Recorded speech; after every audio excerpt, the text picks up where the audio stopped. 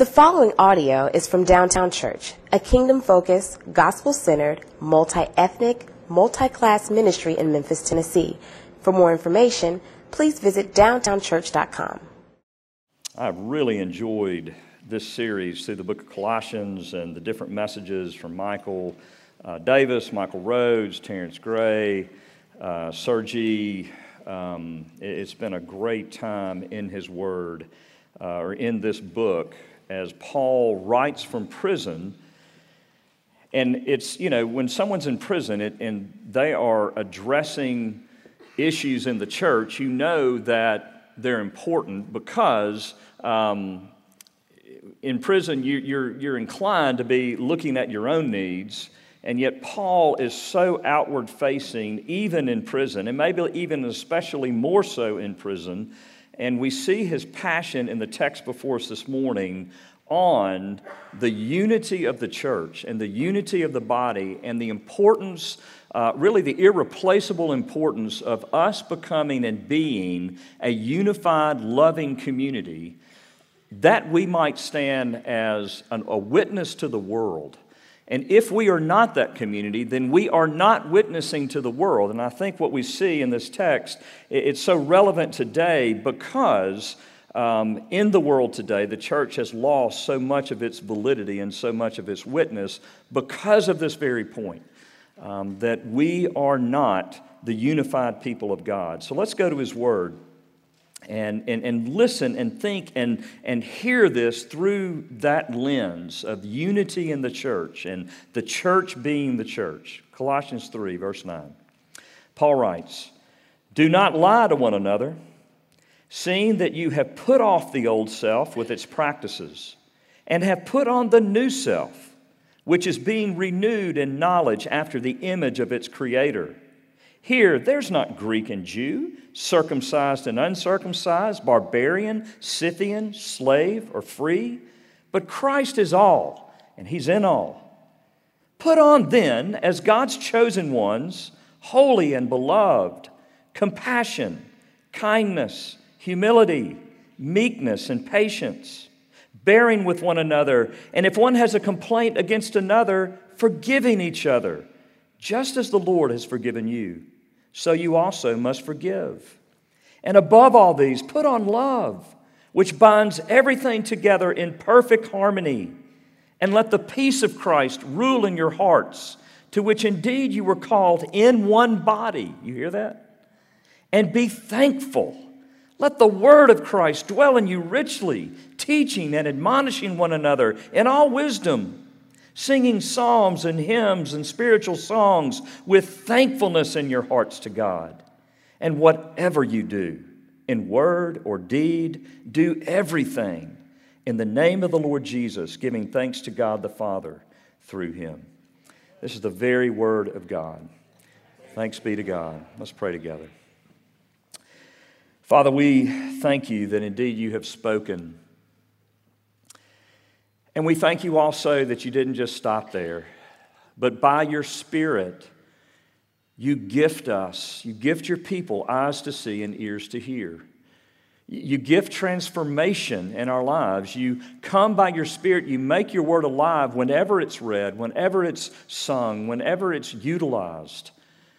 And so, God, You've promised that Your word will not go out void. And so we look forward to specifically how You're going to make good on that promise this morning in our own hearts and in the midst of Downtown Church. Oh, Father, I pray that we would not be satisfied with what is. I pray that we would not be satisfied with our view of Downtown Church, our participation in Downtown Church. And, oh God, I just pray that You would come and You would help us to see something new, something that would change the direction that we're walking, something that would make our hearts move from complaining, ungrateful, to thankful, abounding in thanksgiving, hungry for Your word, desirous of sharing it with one another, forgiving, oh God, not holding on to grudges. Oh God, You've got to do that because we cannot do that for ourselves. So we look forward to how You're going to bless your word this morning in us. And we pray this in Jesus' name. Amen. I'm going to bring it up again, Memphis Tiger football, man. It just keeps rolling. And it's so, yes. All you U of M, my diploma says Memphis State, but some of you may have a University of Memphis diplomas. And man, so many bad, horrible years of Memphis Tiger football. Just 10 years ago, we were talking about shutting the program down. And here we are, 10-1 after that victory yesterday at USF and the Houston game. We were down like 20-14, and then we scored 35 unanswered points, in a row. And it's just unbelievable what's going on and what's happened. And you think about that, and you ask yourself, well, what happened? How was it turned around? And as I go back, and I read a bunch of interviews with Mike Norvell this week, and I listened to him, even on College Game Day and his interviews on College Game Day. I continue to hear this theme of being bought in, playing for the person next to you. And then in his interview on College Game Day, he said this. He said, the greatest thing about Memphis Tiger football is who we get to play for. And before the game, he looked at his team. He said, team, let's go shine for Memphis. And the message that he is relaying over and over again is this is not about you. It's about the guy next to you, this team in the locker room, and this city. It's not about how bad of a night you had. It's not about how you feel. It's not about, I want to go spend time with my girlfriend, or I want to go do this, or I want to go do that. It's about you sacrificing for the good of the team. It's about you shining, not having, manipulating your life and your circumstances to get everyone to shine their light on you, but it's you shining your light on everyone else. That is how a team wins. That is how a team turns around. And that's exactly what Paul is saying to the church of Jesus Christ. The image or the analogies, the metaphors for the church is we are the body of Christ. Each one of us are members. We are the bride of Christ. We are not individual brides. We are the bride. We are members that make the beautiful reality of the bride of Christ being presented to Him. If you've been to a wedding, what's the apex of the ceremony is what? The doors fly open and the bride comes in. But we all look at the groom, don't we, to see his face. Where do we get this imagery? We didn't make this up. This is our future. This is our destiny. This is where this is all going. We, the bride of Christ, the doors are going to come open. We're going to be presented to Christ, and there are going to be tears coming down His eyes. It will be finished. Oh, what a glorious, glorious day. But it's this image of we are a temple, and we're all living stones. I mean, it just goes on and on and on. It's the one, or the many and the one. This whole concept that the many make up the one. But what happens when the many become ones?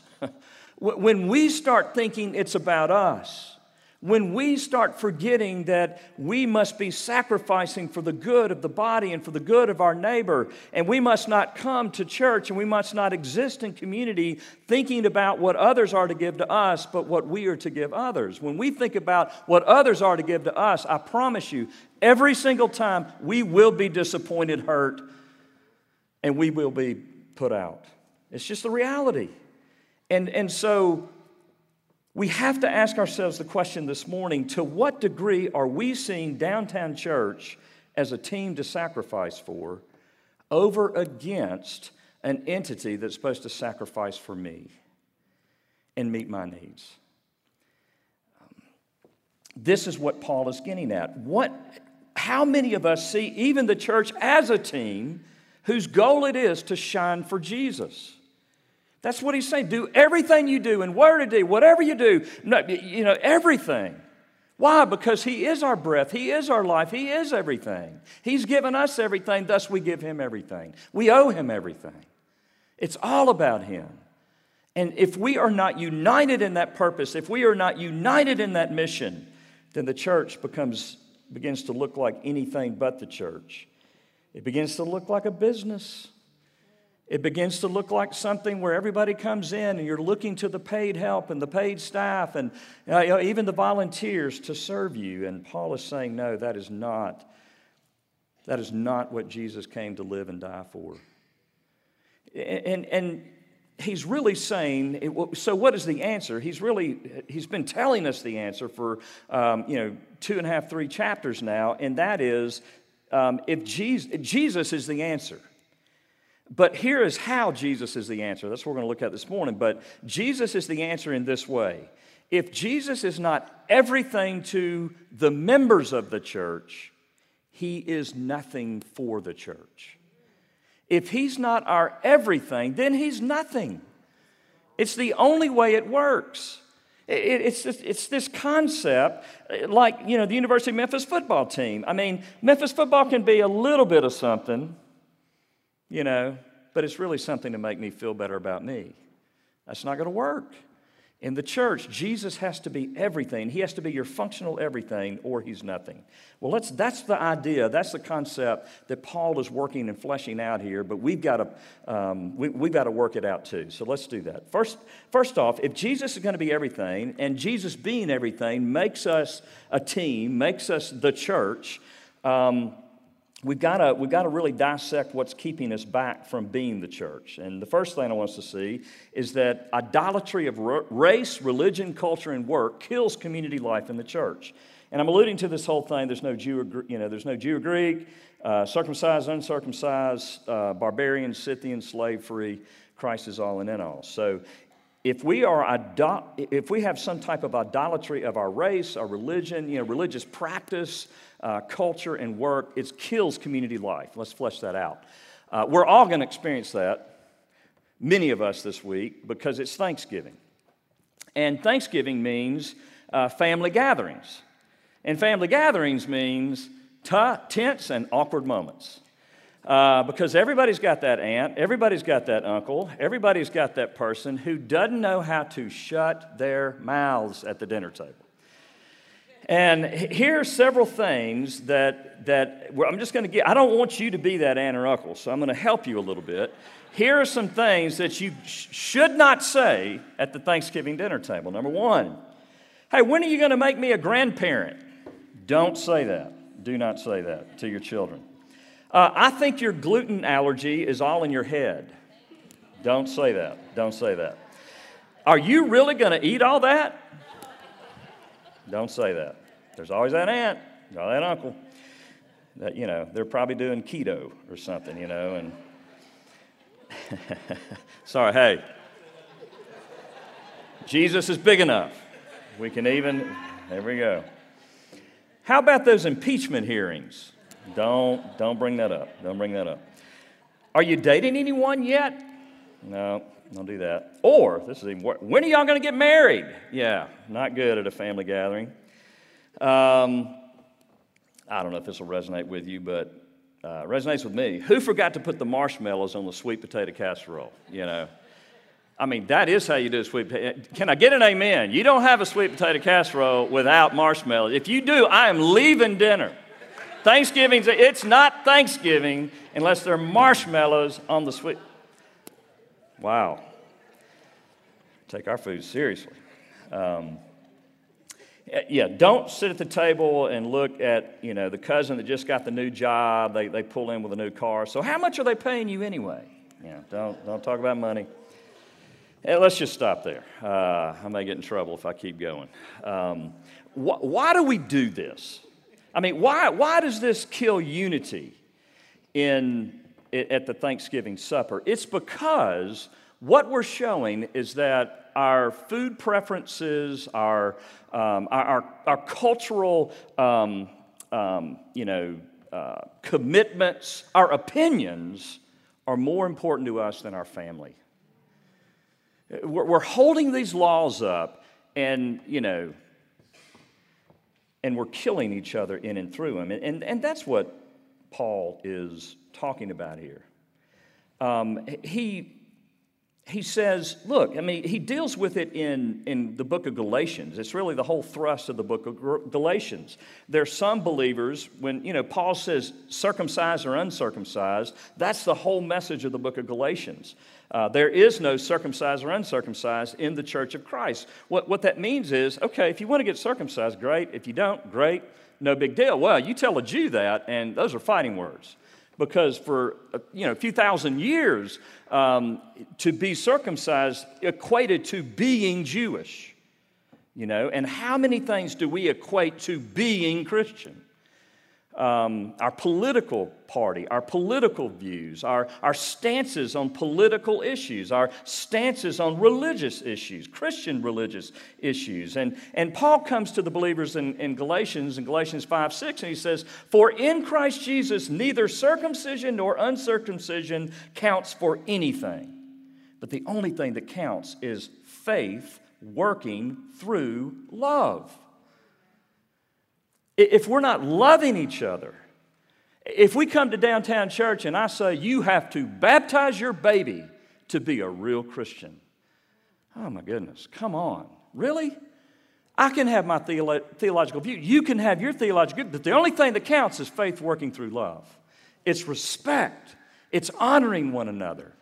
And that is a stage that we want to be on and a message that we want on that stage, because what does the world do?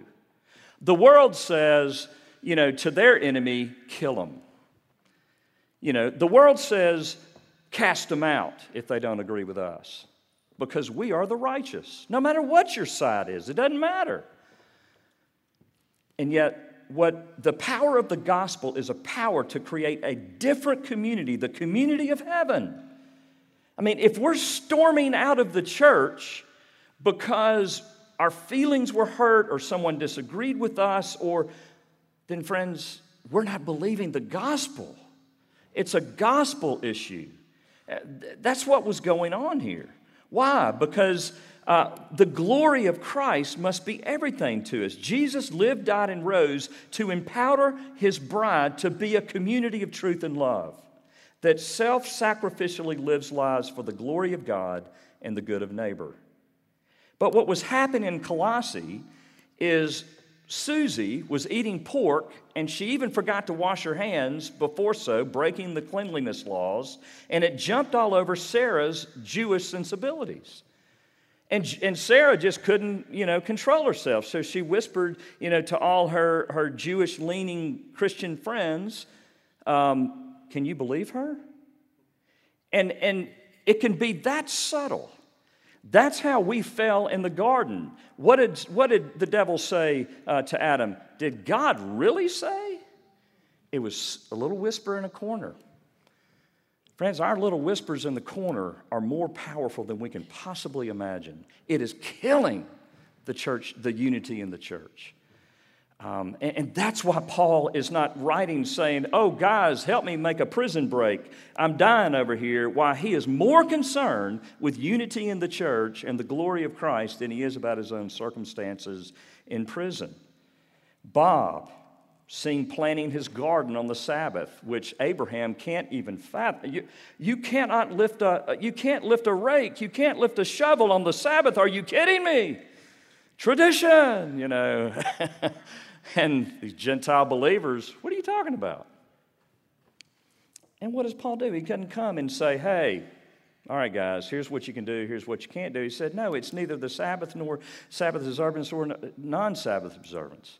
It's faith working itself through love. That's what's important, and that's where we have to be. And so we have to do some work, dear friends. We've got to say, what is it in our hearts that is keeping me from loving people in this church? This is so not hypothetical. This is not high theology. This is high theology with incredible practicality. In fact, all the theology of the Bible has incredible practicality. And it's those that keep it up in the clouds that we want to stay away from, because they don't really understand the theology in the clouds, because there is no theology in the clouds. All the theology in the clouds is supposed to rain down on the people and be part of our lives. So we've got to look at our hearts. Let me just read a few things. If impeaching Trump is your identity, Do you understand you're not going to be able to love those that might be Republicans around you? If keeping the Democrats out is your identity, you will not love Republicans. Or you will not love Democrats, excuse me. If white culture, if the Civil War history is your identity, you're going to alienate your black brothers and sisters around you. If black culture, black heritage is your identity, I'm not saying it shouldn't be important, but if it's your identity, then you will naturally and unavoidably alienate yourself and isolate yourself and be standoffish to your white brothers and sisters. If being seen as generous and not being seen as stingy or a privileged white person is your identity, you will kill anyone that threatens that identity. If living a just life is your identity, or being seen as one who lives a just life is your identity, you'll kill anyone that threatens that image. If your gender or your sexuality is your identity, or not being seen as a closed-minded evangelical is your identity, or not being seen as a liberal is your identity, then you will judge and pull away from whoever poses a threat to that idol. Do you see it? It's just natural. It's practical. Paul is saying there is hope for us. Jesus can set you free. Jesus can set you free from having to look to false identities that are only going to let you down, that are only going to leave you disappointed and unfulfilled. He gives us a mission. It's the glory of God. Whatever you do in word or deed, do everything in the name of the Lord, giving thanks to Him. It's what Paul is saying in verses 10 and 11. He says the new self. He says don't lie to each other, but he doesn't just say don't lie to each other.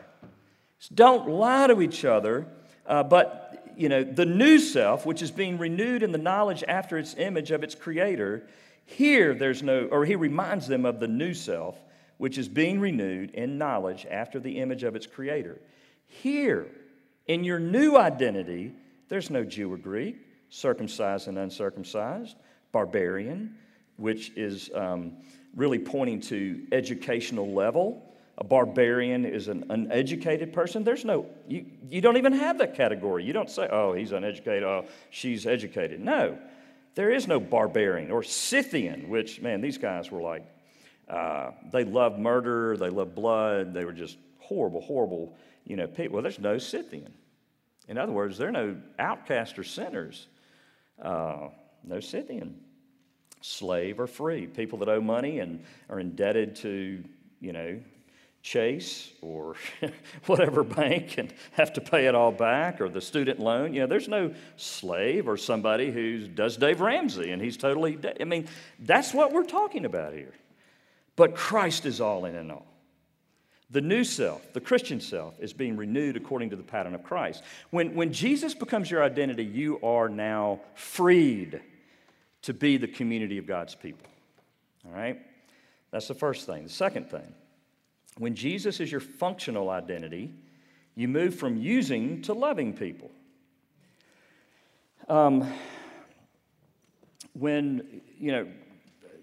couple of years ago, I was talking to someone that I had met, and anyway, I'd met an older man, and he told me that he had been in prison for many years for shooting someone. And I asked him, I said, well, why did you shoot? He was 18 or 19 years old, and he said, I asked him, I said, why did you shoot the guy? And he said this, because he disrespected me. And I thought about that. And I think this passage is really dealing with this. In verse 8, Paul says this, but now you must put them all away, all the old person stuff away. Anger, wrath, malice, slander. Okay? So James dissects this for us in James chapter 4, verses 1 through 3. Listen to what James says. We're talking about why would we go at somebody? Why would we want to even murder somebody? And Jesus equates the two. If you're angry in your heart, with someone, you're guilty of murder. He said that in the Sermon on the Mount, Matthew 4. So I'm not reaching here, and James proves this too. This is what James says. What causes quarrels and what causes fights among you? Is it not this, that your passions are at war within you? You desire and do not have, so you murder. You covet and cannot obtain, so you fight and quarrel. You do not have because you do not ask. You ask and do not receive because you ask wrongly to spend it on your own passions.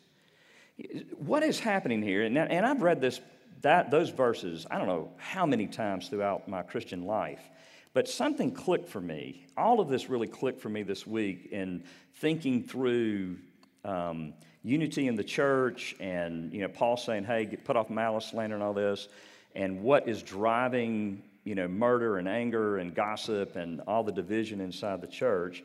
And here it is.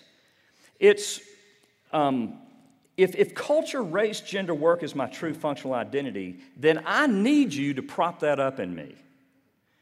And I'm using you to make me feel the only way that Jesus can make me feel.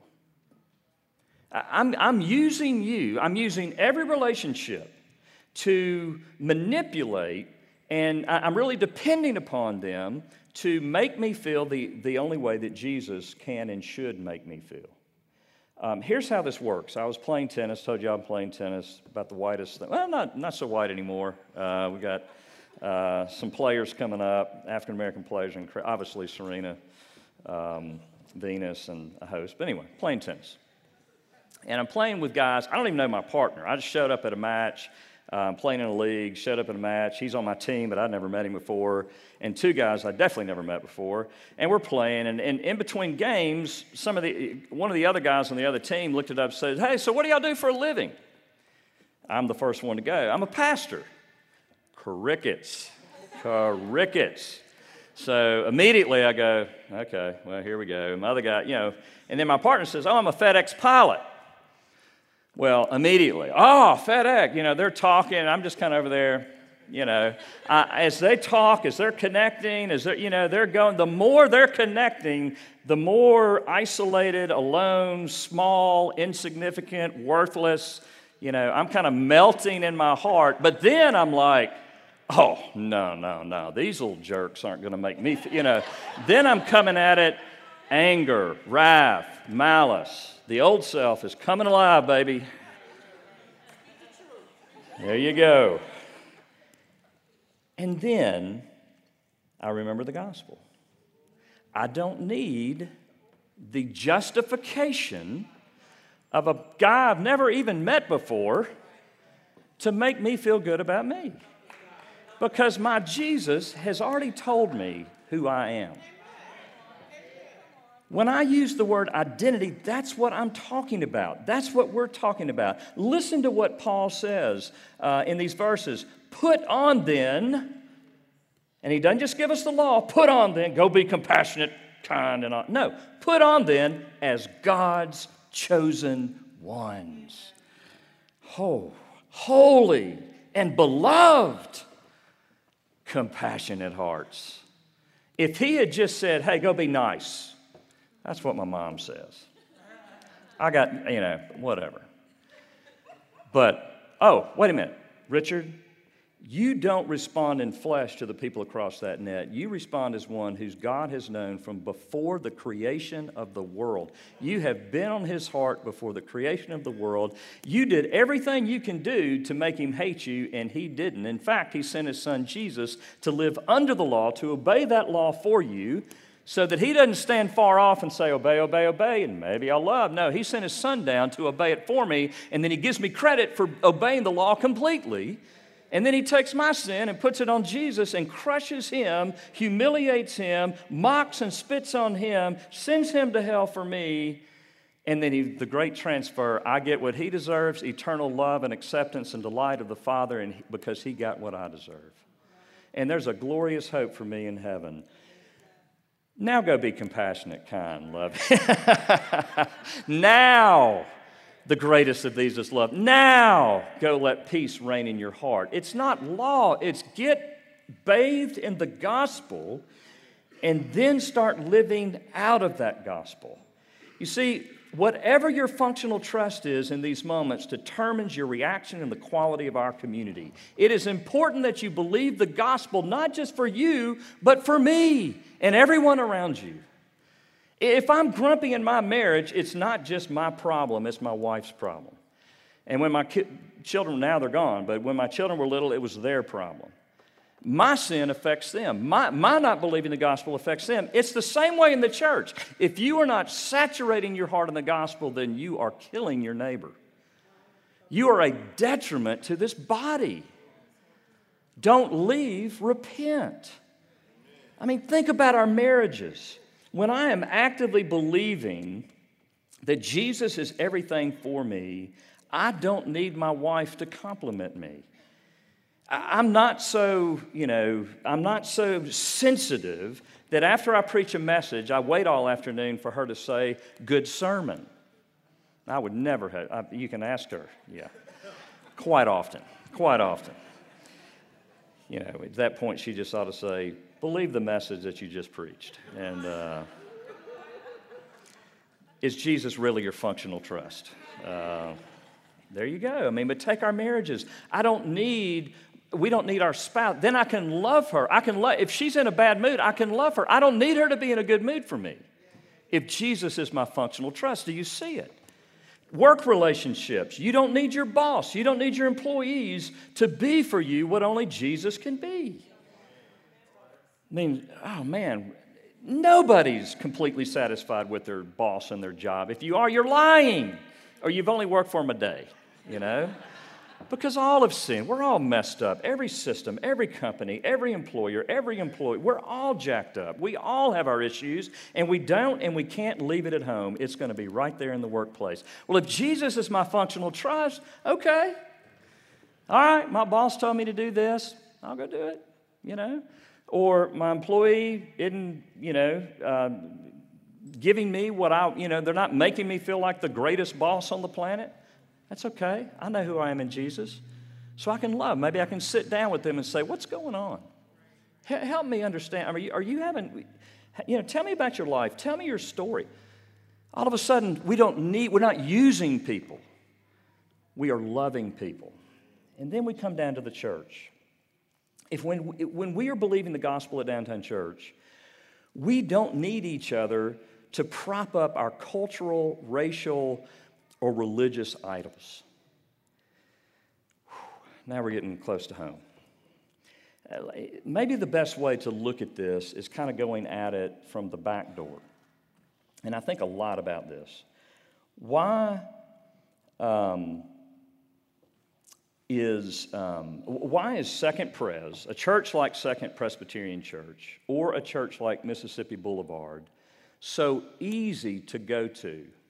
Second, if you're white, obviously. Mississippi Boulevard, if you're African American. Why? Why are they so easy? It's because there's a pervasive shared social structure in those churches. I am white. I grew up basically in East Memphis. If I go to Second Pres, I walk into a Sunday school class, I look like everybody else, I talk like everybody else, I'm even a minister. Oh, yeah, I'm a minister there. Oh, where's the pedestal? Let's get him up, let's lift him up on that pedestal. I can talk about, snow skiing, or I can talk about going to Pickwick Lake, or I can talk about tennis, and everything, and there's all these pervasive cultural structures just firing off in all of us, and this is the best church ever. Nothing about Jesus. I can have an experience and not even be thinking about the sermon. I don't even need the teaching because we have this pervasive social structure. The same over here at Mississippi Boulevard. Everything in common. We get each other. We've got the same struggles. We can say the same things that we would never say over here, and we can say the same things that we would never say over here. Why? Because of the pervasive social structure. But what happens when you put uncircumcised and circumcised, Scythian, barbarian, Scythian, slave or free, male or female, Jew or Greek? What if you put them all together in one body? You better start creating a pervasive gospel structure.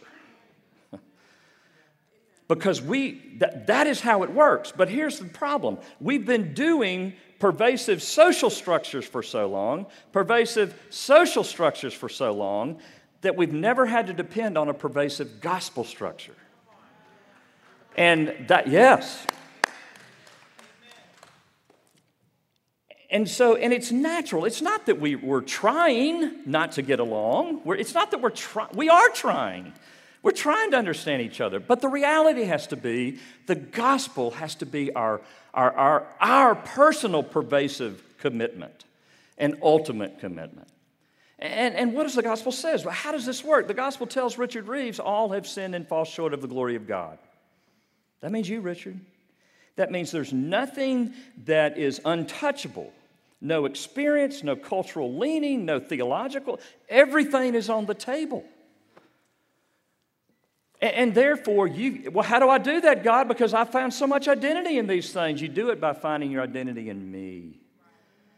And this can become what a cross-ethnic, a cross-generational, across everything, across class church can become the most healthy body, because our idols are being exposed and we're being driven to Jesus constantly.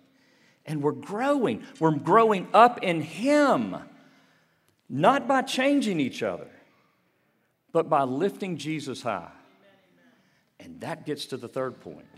God's word and worship is the work of a church that functions as a team. All of this seems so disjointed. If you just go home and read it, you're like, it just seems like a bunch of parts. But man, once I started seeing that this is what Paul was addressing, this unity in the church, and look at these, the last few verses. It seems like out of nowhere. Let the word of Christ dwell in you richly, teaching and admonishing one another in all wisdom, and then singing psalms and hymns and spiritual songs with thankfulness in your hearts to God. Where does that? Why? Because that is the pervasive social structure of His church. That's what it is, the Word of God. Being so grounded in the Word of God, being so transformed, being so actively engaged with the Word of God, that's what's coming out of us. You know the way that we can know each other, and I don't want to leave out our Hispanic brothers, our Asian brothers. So we need to have more, I'm going left and right, but we need, and also older, younger, all the little, pools of pervasive social structures in our church body. The only way that we're going to come together, what a 25-year-old can give me is the encouragement of, I was reading Romans 3 the other day, and this is how it impacted me. Oh, okay. I've told you before, I have learned, my theology has expanded. My mind has been blown. My heart has been expanded by doing life with my African-American friends here, doing worship with my African-American friends here. Unbelievable. You have introduced me to the Holy Spirit. I could just give you example after example after example of how listening to from the struggles and trials of the African-American struggle in Memphis, how the Word of God is radically, the application and the perception of it is so different, and to me, richer and fuller. It's incredible. That's what we need. That's what Paul is saying. He's not just saying, go study your Bible so you can feel good about yourself. He's saying, get filled up on the Word. Let it just be governing your heart and mind so that you can pour it out on other people. Where you don't have to talk about tennis or Pickwick Lake or the impeachment hearings or whatever. You talk about Jesus, because what we all want to hear is, man, I'm hurting. Can you help me? I mean, what happens when we're vulnerable in community? I have never been vulnerable and somebody come up to me and say, man, you need to put a button on it. You need to stop that. Vulnerability invites vulnerability. When you start saying, I'm hurting, I don't have it all together, I need you, brother. I need you, sister. You got to be praying with me. We got to be uniting together. I need you to speak the word to me because I can't even open my Bible. I'm hurting so bad. That is community. That is family. That is authentic. That is something authentic. And then worship. Paul Tripp says this. He said, corporate worship is designed to present the gospel so that hearts gripped by complaint become hearts ignited with gratitude and worship. Folks, I'll just be honest with you. I came in here this morning and my heart did not feel engaged. But after 30, 35 minutes of being led by this team, by my brothers and sisters, by giving into it, by listening, by saying, God, crying out to God, get it in my heart. It's in my mind, get it in my heart. I need it. Don't let me get up on this stage and try to preach the word when it's not real to me. Don't let that happen, God. What happens? I came up here so filled up. But how did it happen? My brothers and sisters poured into me. They rehearsed all week. Adriana picked out the songs in light of my sermon, so it was driving the message of my sermon. That's how it happens. Let the word of Christ dwell in you richly, teaching and admonishing, not judging and ostracizing one another, teaching and admonishing, encouraging one another in all wisdom, singing psalms and hymns and spiritual songs with thankfulness in your hearts to God. Counter your critical, insecure, selfish thoughts with God's word so that you can pour it out on someone else. Come to worship and maybe be singing throughout the week. Maybe that's what our homes need, is we need to hear those hymns, those spiritual songs. We need thankfulness going on, not complaint. This is the kind of community that we are to be. Jesus, I love this, and we're basically, I think, we're out of time. So much more I could say, but I mean, you look at Jesus and his view of the Scriptures, it's crazy. I mean, he quoted 24 out of 39 Old Testament books. He didn't make a move unless he was confident it was in line with his Father's word. You know, I mean, he took one word, he said, hey, I didn't come to abolish the word. Don't mistake what I'm doing. Every jot and tittle, these are like, the smallest Hebrew letter, he would not make a move without God's word. And that's the kind of people that we need to be.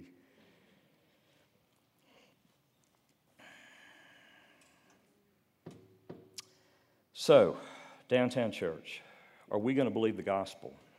Is Jesus going to be our identity to the point that we can love each other? Is Jesus going to be so much to us? Is his word going to be so much to us that we have commonality and we're going to pursue each other and stop looking at each other with suspicion? In our marriages, are we going to let Jesus be our identity to the point that we don't need our spouse to do it for us?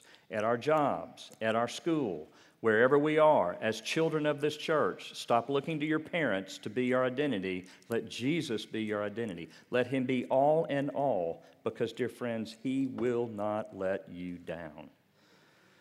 Do you need to come to Jesus? Do you need to commit yourself? Do you need to say, this is a direction that I need to move my life?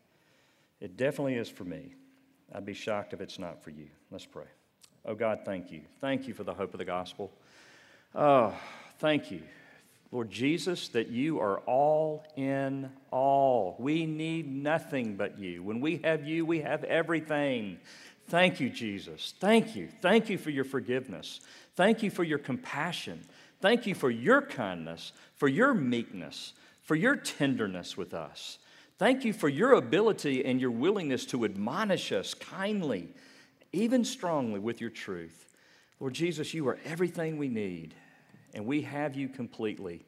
May we walk in faith in you, and may you, oh God, bless our marriages, bless us in the workplace, bless our businesses, bless, oh God, our children, bless our families, bless this church. May we be one, and may we act as one, that the world might know that Jesus lived, died, and rose, and there is hope for them too. Oh God, would you make that a reality? We pray in Jesus' name. Amen.